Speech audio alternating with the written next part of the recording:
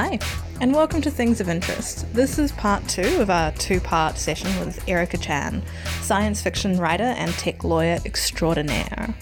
If you haven't listened to part 1, I strongly suggest you go back and listen to it because we recorded in a 2-hour marathon, and so it will make a lot more sense if you just go straight from one to the other, and I guarantee you that both of these episodes are a lot of fun. If you don't normally listen to us, of course, it's Things of Interest. I'm Sophia Frentz. My co-host is Serena Chen. And this episode and last episode, we're interviewing Erica Chan. Enjoy.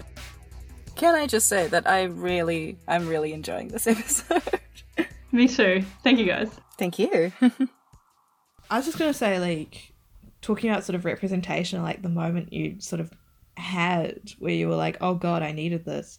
I think, Cosima in Orphan Black was probably one of my really big ones. Oh, awesome. Both because of just gay scientists, but also things like, spoilers for Orphan Black, she develops a lung cancer that was sort of caused to her, and I'm definitely going through disability experiences right now, and I'm having to walk with a stick because of things that were done to me, things that aren't just oh no, you're unlucky, actively someone else made a choice and now I as a result of that have a disability, and that may be temporary, it may not be, who fucking knows.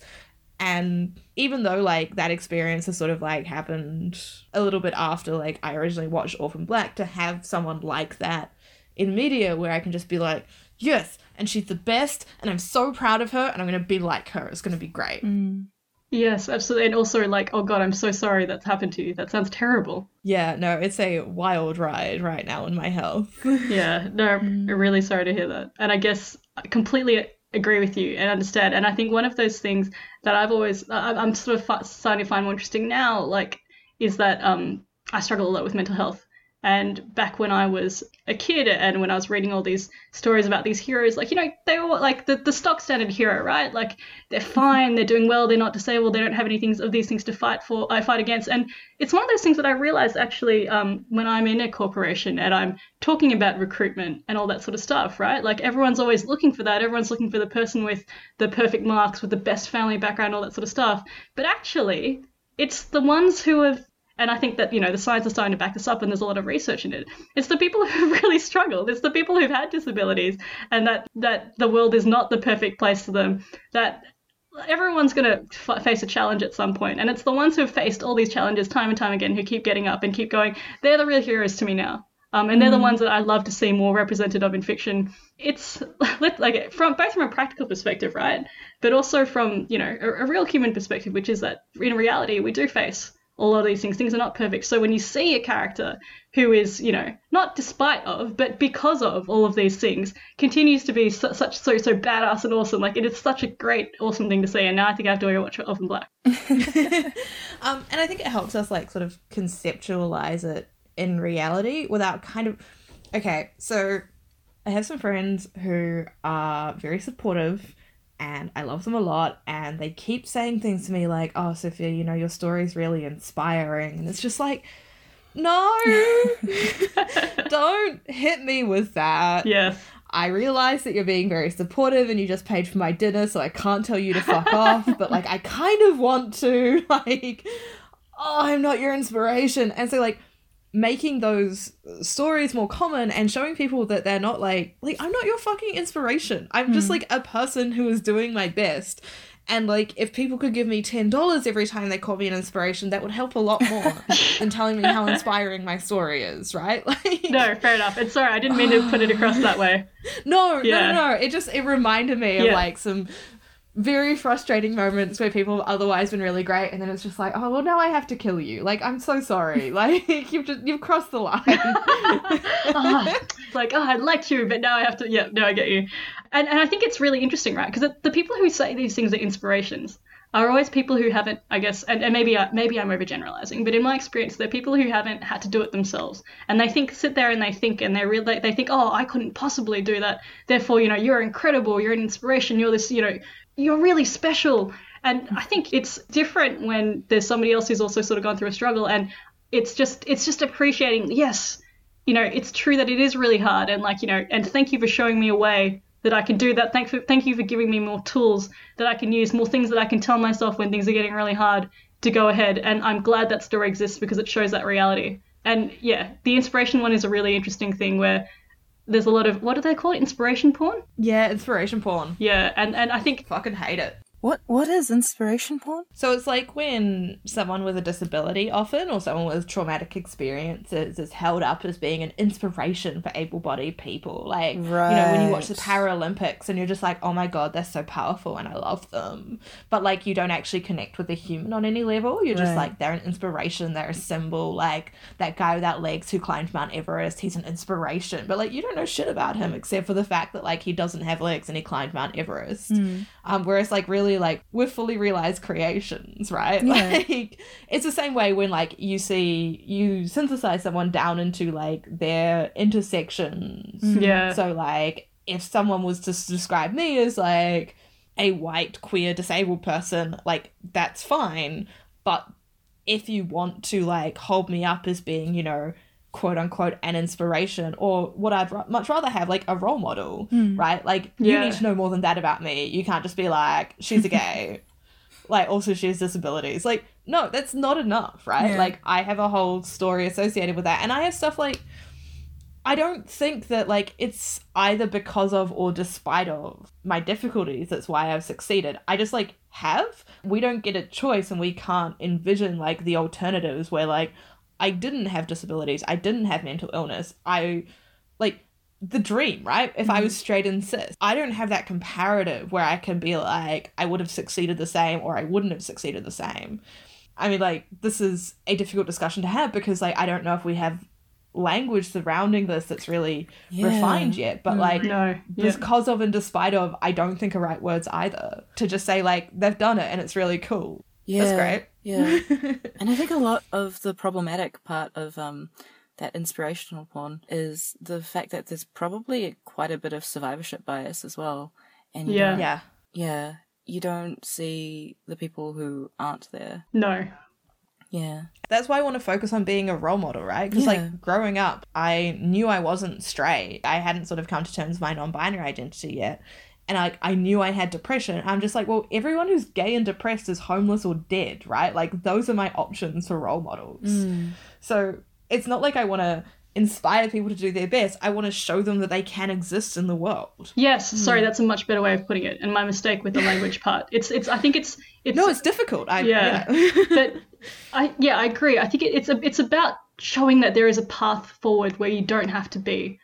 Or you can be more, that you can be yourself, you can still do those sorts of things that you've wanted to, versus, as you said, like, you know, the alternative, which often, you know, going back to fiction, there's always that thing of, God, what is that trope? It's like, bury your gays. Yeah, they're like, no, bury your gays. That's right, exactly. Like the worst trope. And just to have the ability, like, yes, I am here, I've survived, you can do it too.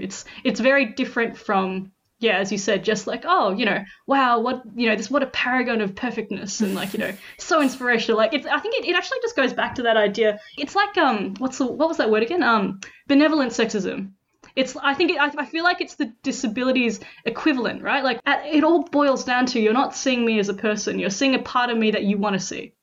Yeah, and model minorities as well, right? I think we see this a lot in race as well, where often particularly people of Asian descent are held up as being the perfect minority. Yes. Yeah. Everyone does so well at tests and they're so quiet.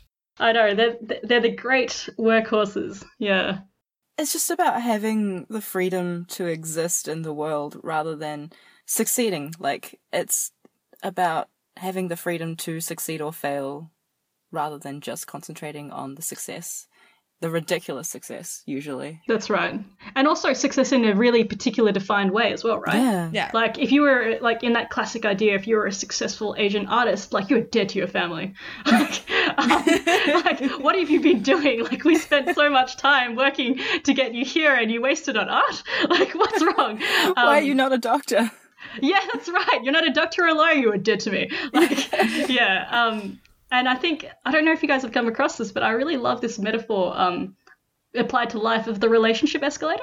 Mm-hmm. So it's that idea that, that everybody expects everybody in society acts as if a relationship is an escalator, as in like, you know, everyone dates and then they you know, they go get married and then they have kids and then they, you know, they have a long life and then they die. And I like applying that idea to life, like as in the sense that everybody in society seems to think, and all of these different stereotypes are essentially trying to force us up an escalator that only goes to one spot. And all of these things is literally us just trying to be like, no, there are there is a whole world out there. I don't have to go up that one area. I don't want to go up that one area. And to be, you know, castigated and, you know, looked down upon it and you know, actually be severely disadvantaged if you don't go up that escalator is one of the problems that we're all trying to battle against. That's such a helpful model of looking at it, because it makes me think about education and how if you think about education and if you think about like if you want to come out of education successful, like what it all is an elevator funneling everyone to become professors. That's right. That's all it is. It is, yeah. Which is such a limitation. Yeah. Sophia, I'm sure you have a lot of... Oh, I have so many feelings. Like, so... two big things, right? Firstly, so many people are forced to going to university who shouldn't be at fucking university and shouldn't have felt it as being necessary. I was in the extension class at high school and it was very clear there was an expectation with a capital E on us to go to university. And like to some extent I understand that it is a poor high school in Tauranga, New Zealand, and like we punch far above our weight for our successes, and like, okay, yes, I understand that social pressure, but also fuck off, oh my god. The other thing is, science, okay, I'm okay. I'm going to calm down a little bit. The actual physical act of doing science doesn't require you to be any good at passing exams. And I think there should be at least some positions within academia, within research science, that are available as apprenticeships. Yes. There's a lot of practical stuff. It makes precisely zero fucking sense to put someone through like a 3-year degree if they're, you know, bad at exams, if they're bad at memorizing things in that very structured environment. Like, I'm shitty at exams, but thankfully I'm also a genius, so I got like a lot of B pluses. But like I'm so much wildly better at research work. Like, you can just look at my honors work and I got like an A+ for my research thesis and like, you know, B's and B pluses for everything else. Like, which, yeah, shakes out as a first class, but like that's because like I'm not good at exams. I'm not good at sitting down and writing down everything I know in 3 hours, but I'm really fucking good if you give me like a tube with some DNA in it and they're like, figure it out. I'm like, yeah, let's go. Yeah. What's up? And that's the really important stuff, right? Like, I mean, that's, you know, nobody made an invention out of being really good at sitting at exams. Exactly. It's one of those really funny things from my perspective, because I on the outside, I was really good at the escalator. I was lucky enough to have a mum who taught me how to navigate the academic system. You know, I got good marks, I got all that sort of stuff. But Jesus, I would be screwed if you asked me to do anything practical. Like, and I certainly wouldn't survive on a desert island or anything. Like, it's one of those things where, as a beneficiary of this system, I can see how broken it is. Yeah. And there should be many more different ways to achieve the knowledge and like the quote unquote qualifications that you need to have your job. And like, this is really interesting. So a couple of nights ago, I was talking to a bunch of STEM grads for work. So we're sort of going like, this is what we do, like, yay, come work for us. And a director who's like quite high up there, and I was chatting to him before, and I'm like, oh, so like my background's in genetics, so not really like the natural route to here. Like, what's your background then? And he's like, oh, I never went to uni. And I'm just like, yes, I'm so pleased you're here. I'm really glad you're a director. I'm so happy about this. He's like, yeah, like I wagged too much high school. Like, I don't know if he actually wagged. He said he used up all of his vacation days in Australia in year 11, New Zealand year 12, sixth form. And was asked, like, just told not to come back. Yeah. Oh, wow. And so started working in, like, server farms and was like, I really like, you know, just, like, plugging 2 servers together and, like, working in what at that time was cloud, which means wheeling server boxes around. And now he's a director at, like, and I was just, like, overwhelmingly pleased with the fact that that is an acceptable story at my workplace, because like they're all sort of like, yeah, you know, whatever, we take people from wherever as long as they're good at problem solving. I'm always a bit suspicious of corporations. Fair enough, I don't blame you. It's a nice line, but that makes me really pleased to hear that story. I know, I was so happy because it's so what actually happens, right? Like, I read a really interesting thing, and I wish I could remember where I read it from, but they were essentially saying, so pretty passionate about the education system too, and I know that you probably know this about, like that old idea that our current education system was built upon churning us out into factories, pretty much. It's a factory system, and in which case, the people who are really good at that, to get good at the academic system means that you get good at following orders, that you get good at, like writing down what you think somebody else wants you to say. In which case, right, like, and don't get me wrong, I think we need those people. I think we need people to be good followers to sort of do that. But we definitely need all these other people to solve problems in different ways, to be like, to solve problems in practical ways and all that sort of stuff. And my God, why don't we have a system for them? Yeah. Yeah. And academia is like so secretly flexible, and it really bothers me that it's such a secret. So like I was talking to a girl that I'm sort of mentoring. I like decided I was her mentor, and she seems to be going along with it. And she was saying like, I've had some family tragedies and I don't know if I'll get into honours. And I'm like, talk to your lecturer about it because they'll let you. And she's like, there's nothing anywhere that says that. I'm like, trust me. Yeah. And her lecturer immediately was like, yeah, you're super smart. Of course you can come into honours. Oh, that's really, really good. Yeah. And it's just like, I hate that that's so underground though. I hate that like no one knows that there are ways around like this very strict idea of like, oh, you have to be getting, 70s and 80s. Like you don't. You have to be smart and you have to have a sponsor. Like yeah, it's true. And it's weird, right? Because as you said, it's like it's just a complete disconnect from what we're told to what actually happens. And like, God, like why the hell don't they teach that at school? But it also means like if you're not plugged into that network, and that's typically like that's women, that's minorities, that's people who are classed as being a bit weird, so probably neurodivergent, they're not plugged into that network. They're never going to find out that there is that alternate route for them. That's right. And it frustrates me.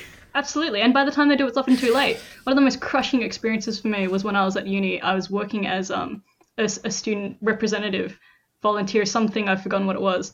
But essentially what we did was we helped students who were facing exclusion from the university to try to plead their case against it. And like I heard some crippling stories there where the system had failed them because like A, the system had failed them, I personally think, and B, they didn't know that there were ways to get around that. And one of those stories was this poor girl who had been the first in her family to go to university. She'd been told because of her culture that she had to be forced into an arranged marriage.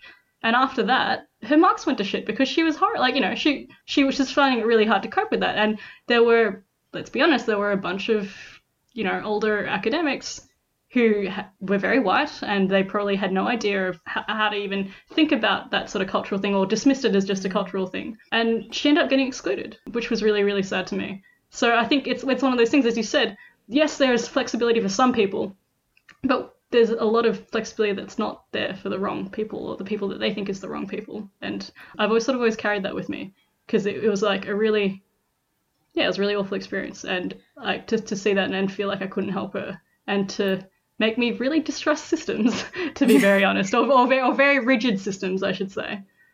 Yeah, so much of my adult life and so much of my like relationships with white friends essentially has been punctuated by moments of hearing them tell a story about a boring life thing, like, oh, they got a fee on a thing, or like they got a penalty fee for something, or they got in trouble for this thing, or they're looking to get a price for something.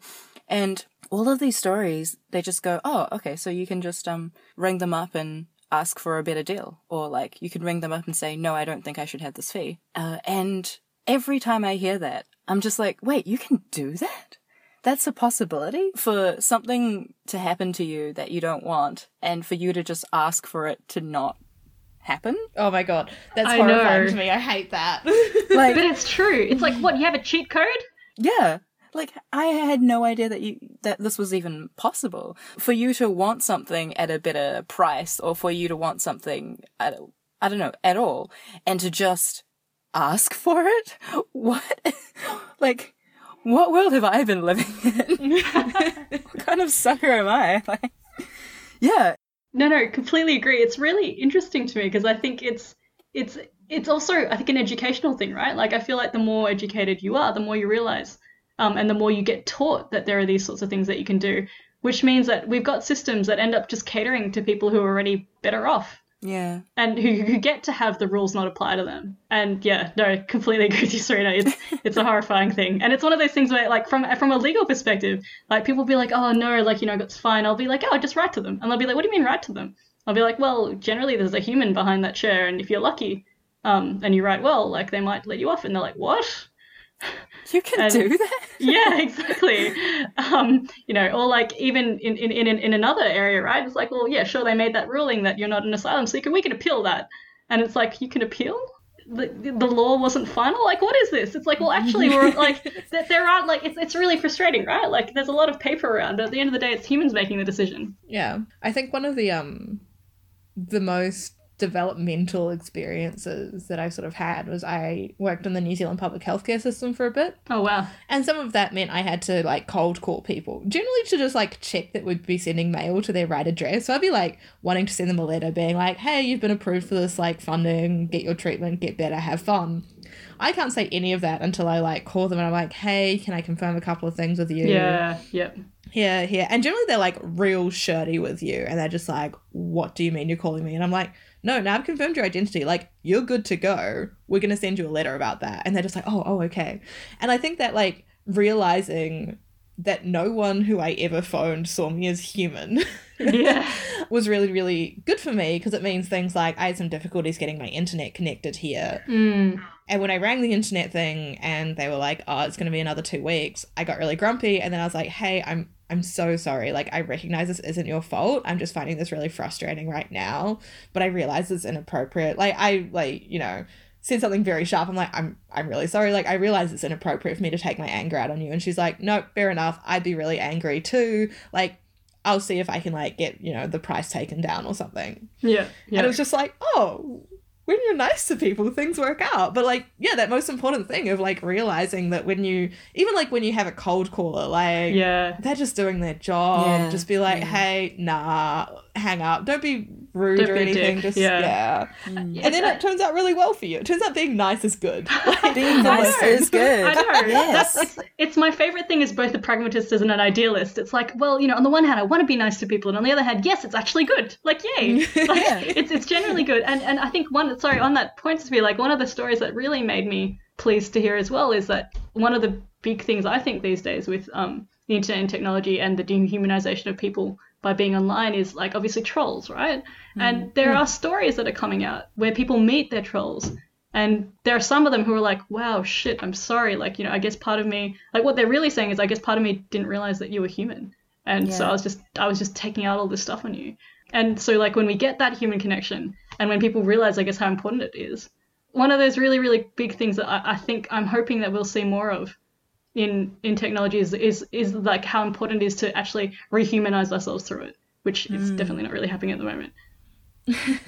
Dylan Marin has that podcast, Conversations with People Who Hate Me, where he, like... I haven't heard of that. Sounds hilarious. Well, he has like a TED talk about it as well, sort of about how he turns, like, negative online comments into positive offline conversations.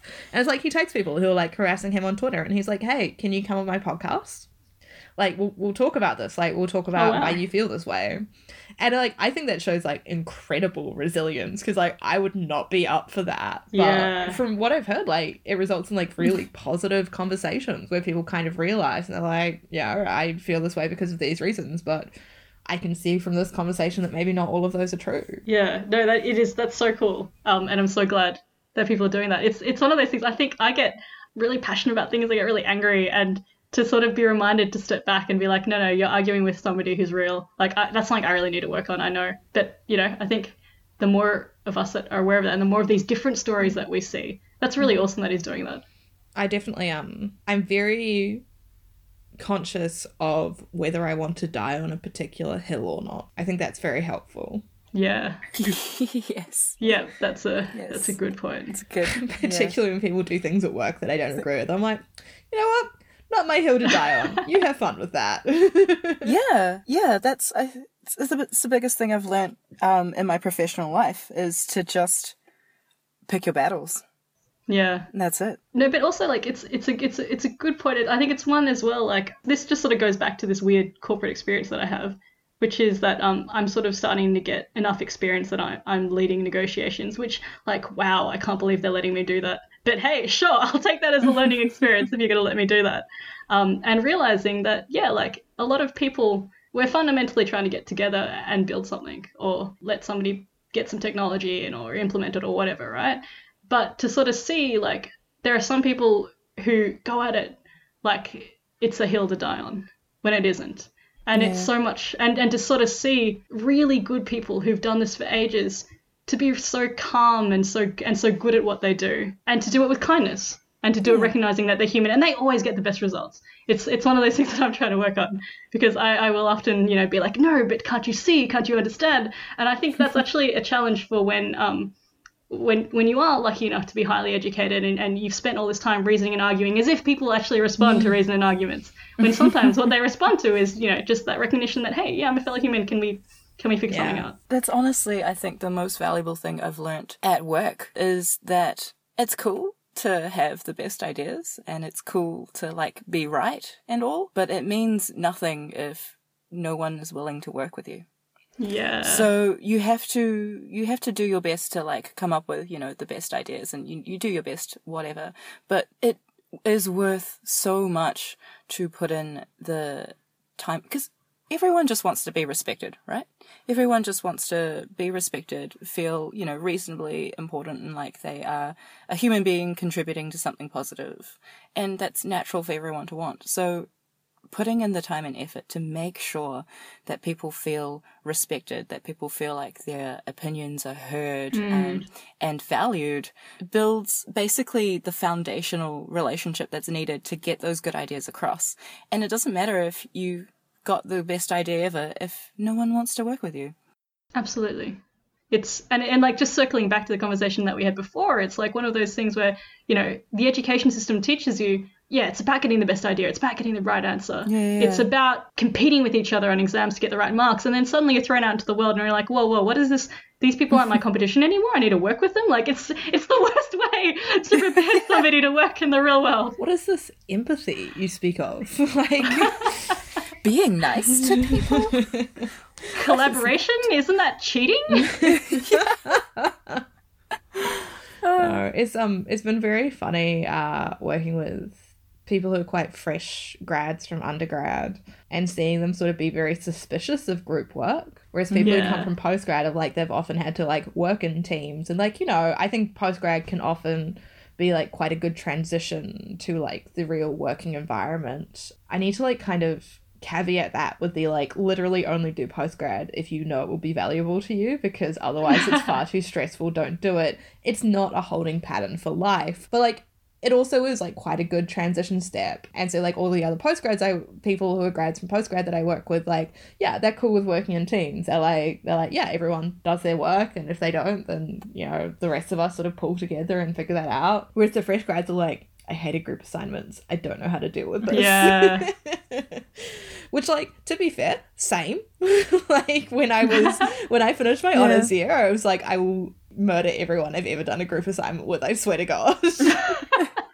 But I agree, like, yeah, I definitely don't have, I think the only good memory I have of group work when I was at university was when it was lucky enough that we got to choose our own teams, and I was working with a bunch of friends.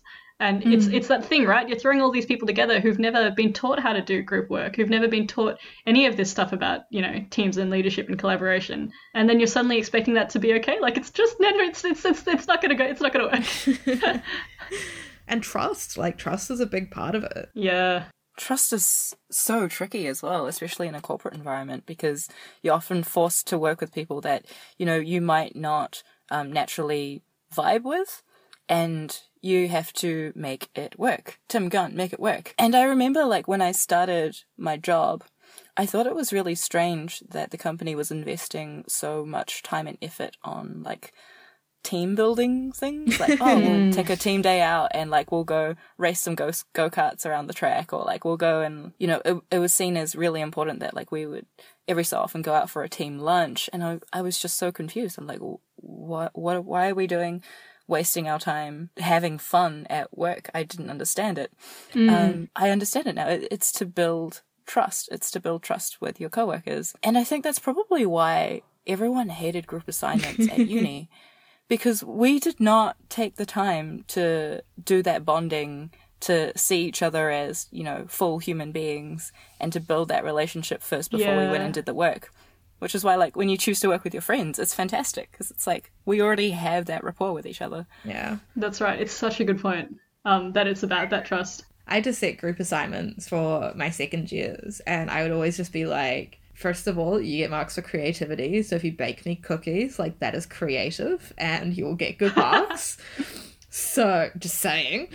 But also just, like, really recommend, just like, spend time together, like, if you're watching a movie, because it was, like, they had to do a critical analysis of a book or a film with regards to, like, the use of scientific concepts within that book. Like, one of the books was Brave New World, right? And they had to sort of talk about, like, the scientific concepts and, like, the ethics within the book and how that marries to what we see today in the world. So, like, really interesting, fun assignment. And typically it's science kids who are doing it. So they're like, what do you mean there's no right answer? And it's just like, yeah, like, have coffees together. Like, I'd strongly recommend you guys hang out after this class if you have time and get to know each other rather than just seeing this as like a group assignment.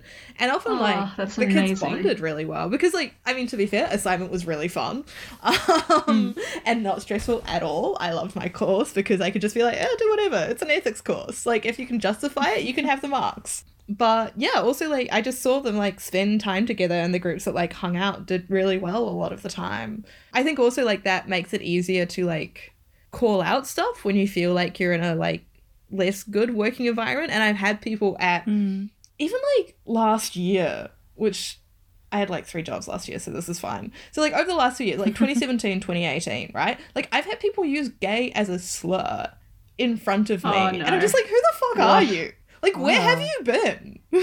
Like, guys. Like, okay, you're giving. So there was God, anyone who was there will know exactly what this is, but I think I can describe it, like, vaguely enough. So there was an event where we were given, like, rainbow colored things, and they weren't for a queer thing. They were for something else, some other kind of fundraising thing and, like, recognition thing.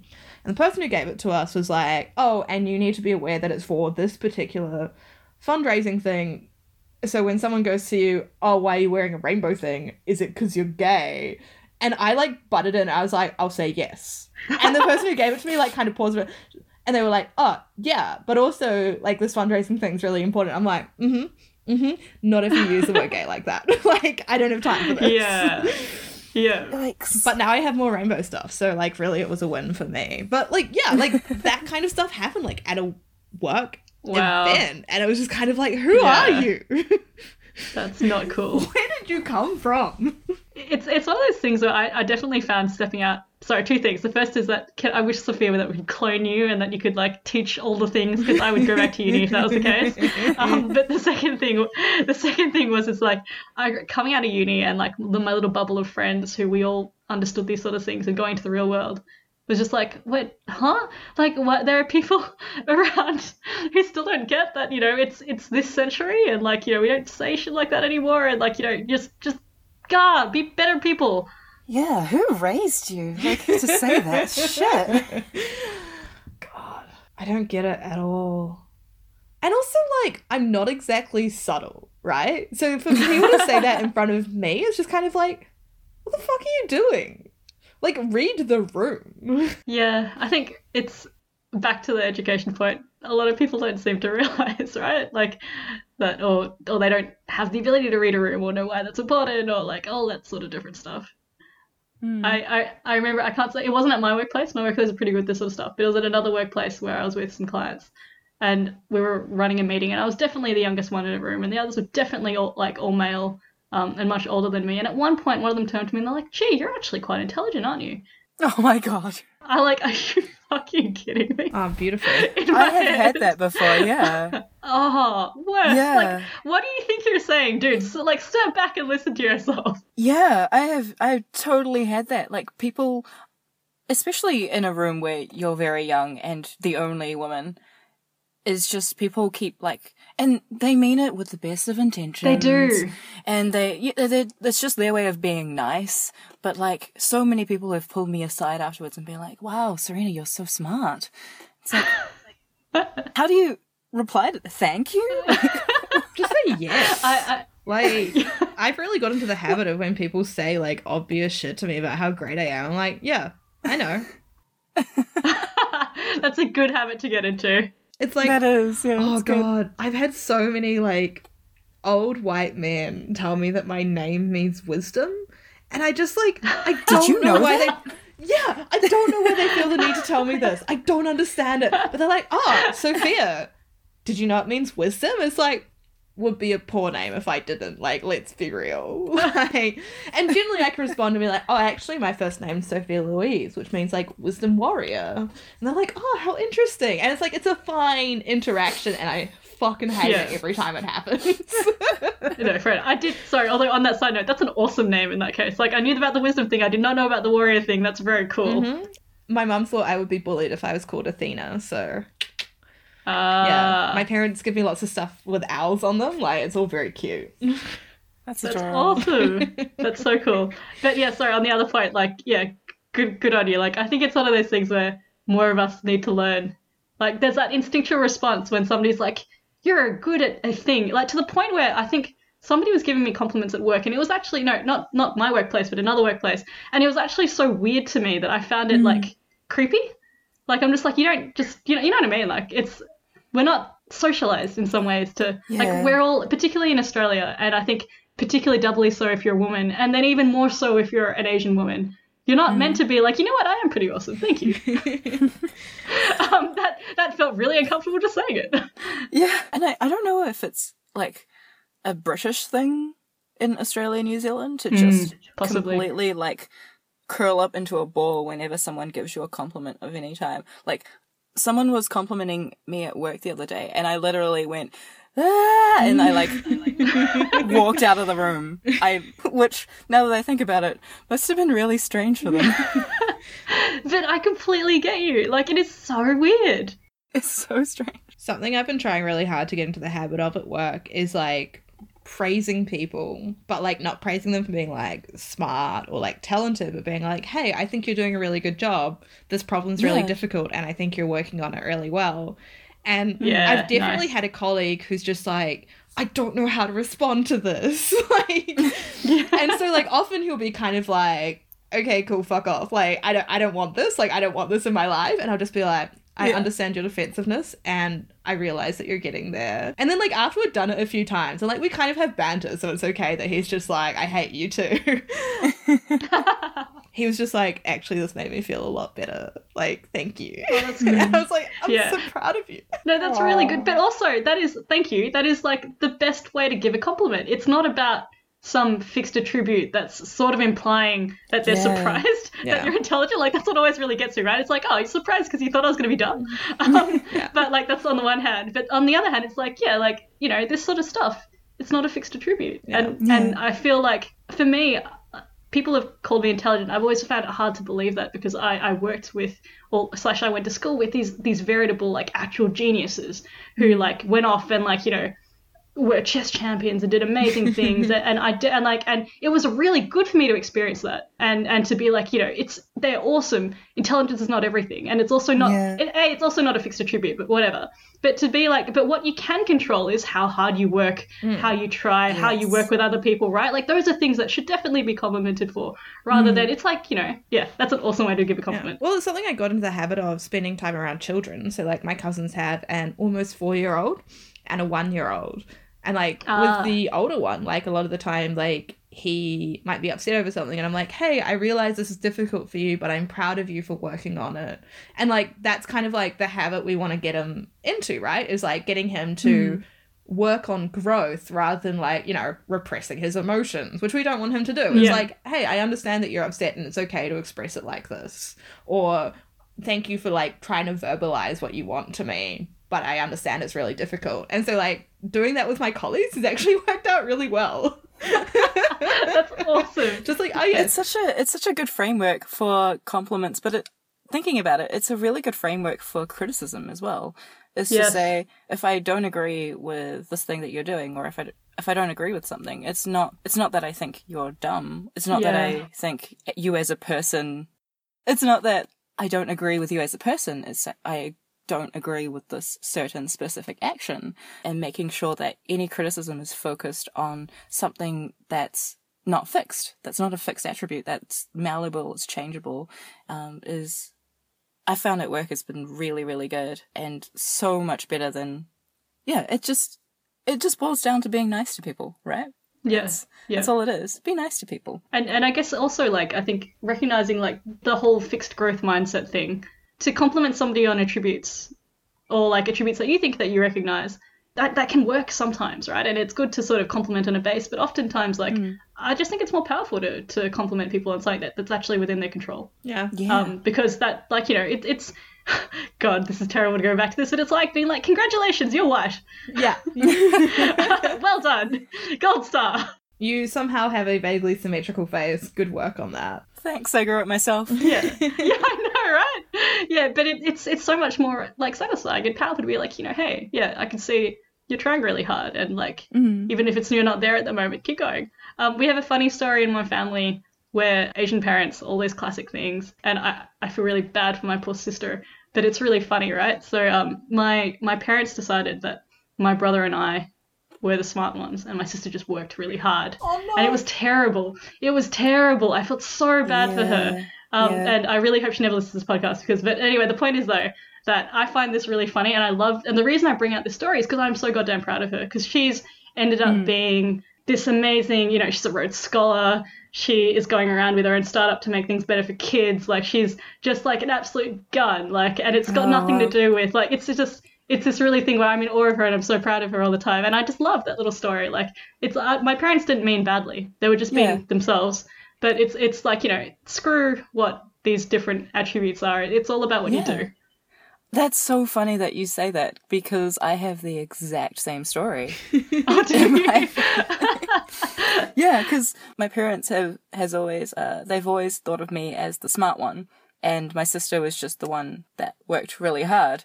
And my sister is incredible, and I'm so incredibly proud of her. She is an artist, she's a designer, she had a business at 15 that made a profit. Like, she's incredible. Whoa. Yeah, I know. She's already beating, like, 90% of the Silicon Valley startups. Right? That's what I've been telling her.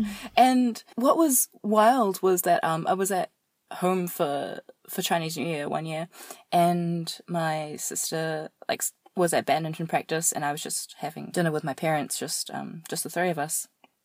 And there was something that came in the mail to say that, like, my sister had won some kind of scholarship or competition or something, and something about, like, her getting really good marks in this thing. I can't really remember, but I remember my parents sitting there and being like, wow, we had no idea that Aileen was smart. And I was just like, what the fuck? Wrong lesson. Yeah, they were just like, we had no idea that, like, Aileen was achieving all of these things. She just didn't, like they were short-circuiting because, like, I was supposed to be the smart one and the achiever, and Aileen was just really good at trying really hard and working really hard. And I had to have this, like, strange conversation with them where it was like, you know, your daughter, Aileen, is really, really friggin' awesome. And I think they know that. Like, I'm painting them out to be, like, I don't know if it's a weird cultural thing. It's difficult when you're the smart one, though. I mean, you know, like to sort of go, like, paint your parents in a sympathetic light. No, to be fair, I completely get it, though. Like, cultural, maybe, I don't know if it is a cultural thing, but, like, I know what you mean, Serena. Like, I'm sure that they absolutely loved, and they love your sister. They just didn't have her in that category, and so it's like, can't compute. Yeah, brain short-circuiting. Why is she getting all these accolades and awards? We weren't expecting it. Yeah, it was just such a strange conversation to have. But it's so funny that you mentioned that about your family, because I have the exact same story. I feel like we can't be the only ones. There must be, like I guess it must be this general stereotype. And I'm sure it's not just Asian families, but I just feel like, just given the cultural stuff, it's probably quite a lot of us. Yeah. Yeah. I was very much the smart one. My brother was also there. Which I find more frustrating, I think, these days than I used to, because it's still kind of that dynamic a lot of the time at home. But he's, like, easily as smart as me. Like, I was home last November And he's the member of my family who, like, keeps up to date with science and technology. So I mentioned that I use CRISPR. cool. And he's like, oh, cool. Like, what are you using it for? Like, are you doing it like this? Like, are you using it in stem cells? Because, like, he reads about that. He just doesn't want to study it. Like, and so my parents are like, if he doesn't want to study it, clearly he's unintelligent. Oh dear. And it's like, yes, good. I love your rigid viewpoints on the world, mother and father. Oh no. I can definitely sympathize with your brother. I just, I can't make it as a scientist, but I love reading about it. And it's just so, and I think you need both. Yeah. Yeah. It's one of those weird things where, sorry, and this is on a slightly different topic, but I find it really funny to compare communities with terror cells. And I know that's really bizarre, but bear with me. Go on. And the reason I say that is because if you look at successful terrorist or insurgent sort of things, you always have, like, to survive, you always have a small cell of the people who are actually doing the fighting.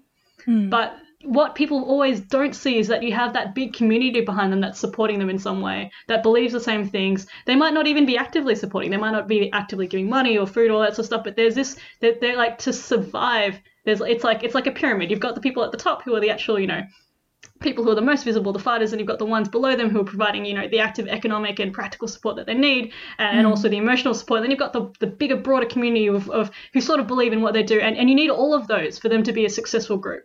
And I think that's true of anything, really, like of any sort of movement. You need the active people, but without that community support, supporting it and behind it, and sort of, not picking up the pieces, but like, doing all this other sort of stuff that kind of pulls in even bigger support to kind of keep growing it, and so that it doesn't die.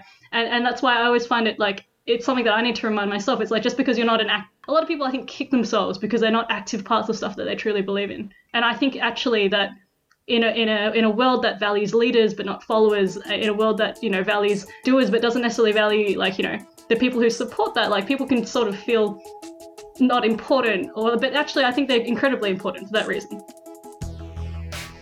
This has been Things of Interest, and thank you so much, Erica, for joining us and talking about the law and technology and science fiction and how families are like terror cells. Where can our listeners find you? I've got a website, ericachanwrites.com. I can't say I'm amazingly active on it, but if you email me through that, I'll definitely get back to you. So thank you. Do you want to spruik your Twitter or? Look, I'll be honest, I'm terrible at the social media at the moment. I'd much rather just find me on Facebook, friend me, we can be people. I'm terrible at this branding thing.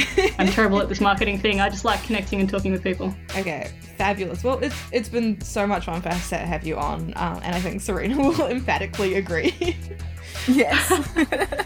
Thank you. It's been so fun being on it. It's been such an honor. Thanks, guys. Thank you. So as usual, you can also find us online. We're our website's thingsofinterest.co. We're on Twitter at castinginterest, and you can email us castinginterest@gmail.com. And of course, we're on Facebook as Things of Interest. If you've liked this episode, you can leave us a review on whatever you listen to podcasts on. Apple Podcasts. I use Podcast Addict. It's quite a good app, in my opinion. Or you can tell a friend. That's how more people find out about us, is by you going away and telling people and saying, hey, there's this really good podcast that I listen to. It's pretty awesome. They had this really cool guest called Erica Chan. Is that everything? Oh, sorry, one more thing. Thank you. I was reminded, and I would love to do this. I would be happy to give like a free copy of my book Division to anyone who listens to this, because I just like stories being read, and that's diverse. So if you guys would like something cool and free, I will, just email me and I'll send you a copy.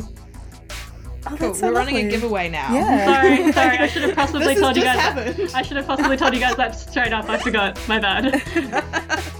That's okay. Thank you so much. That's really sweet. As usual, I've been Sophia Friends. And I'm Serena Chin. And as always, stay interesting.